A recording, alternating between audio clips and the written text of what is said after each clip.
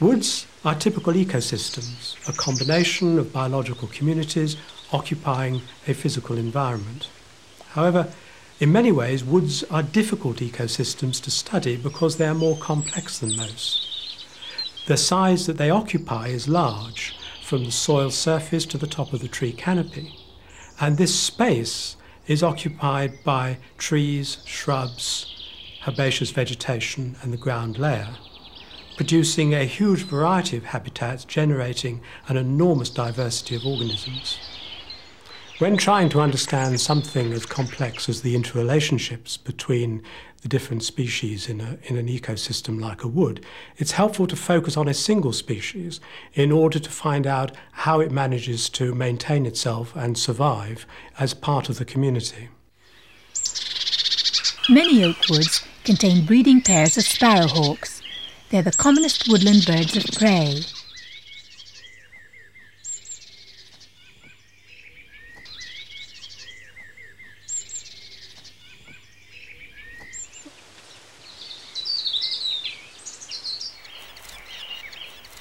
Providing food for a nestful of sparrowhawk chicks is a full-time job. Many woodland species breed in the spring, and food supplies are crucial throughout the breeding period, and they determine the success or failure of the next generation.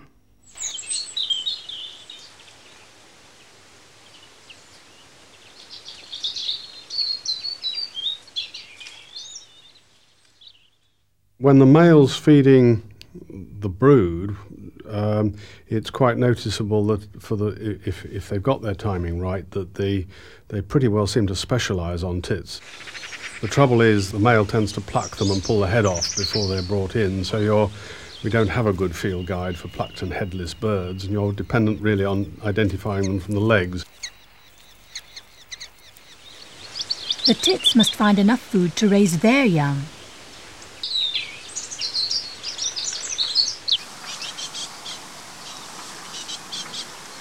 We can easily fit up a camera behind the nest that's designed to take a shot each time the tit comes in with a caterpillar in its beak. You have to realise that the tits have these very large broods, and if they're to raise 10 or so young, they've got to be able to find food very easily. And the parents actually bring in 700 or 800 meals a day, 700 or 800 caterpillars during a day, and they can't waste time if they're to do that.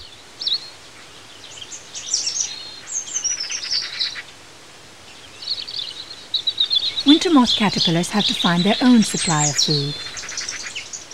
Oak leaves form the final link in our food chain.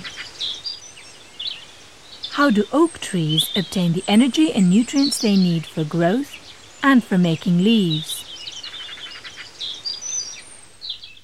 Like all green plants, oak trees use carbon dioxide and water to make vital organic compounds. This process is called photosynthesis. Photosynthesis takes place inside the oak leaves, in tiny green structures called chloroplasts, which capture light energy from the sun. What happens next is a complex chain of reactions that can be summarized fairly simply. Water and carbon dioxide are converted using the sun's energy into simple sugars called carbohydrates. The oxygen released in the reaction diffuses from the leaves into the surrounding air for use by other organisms.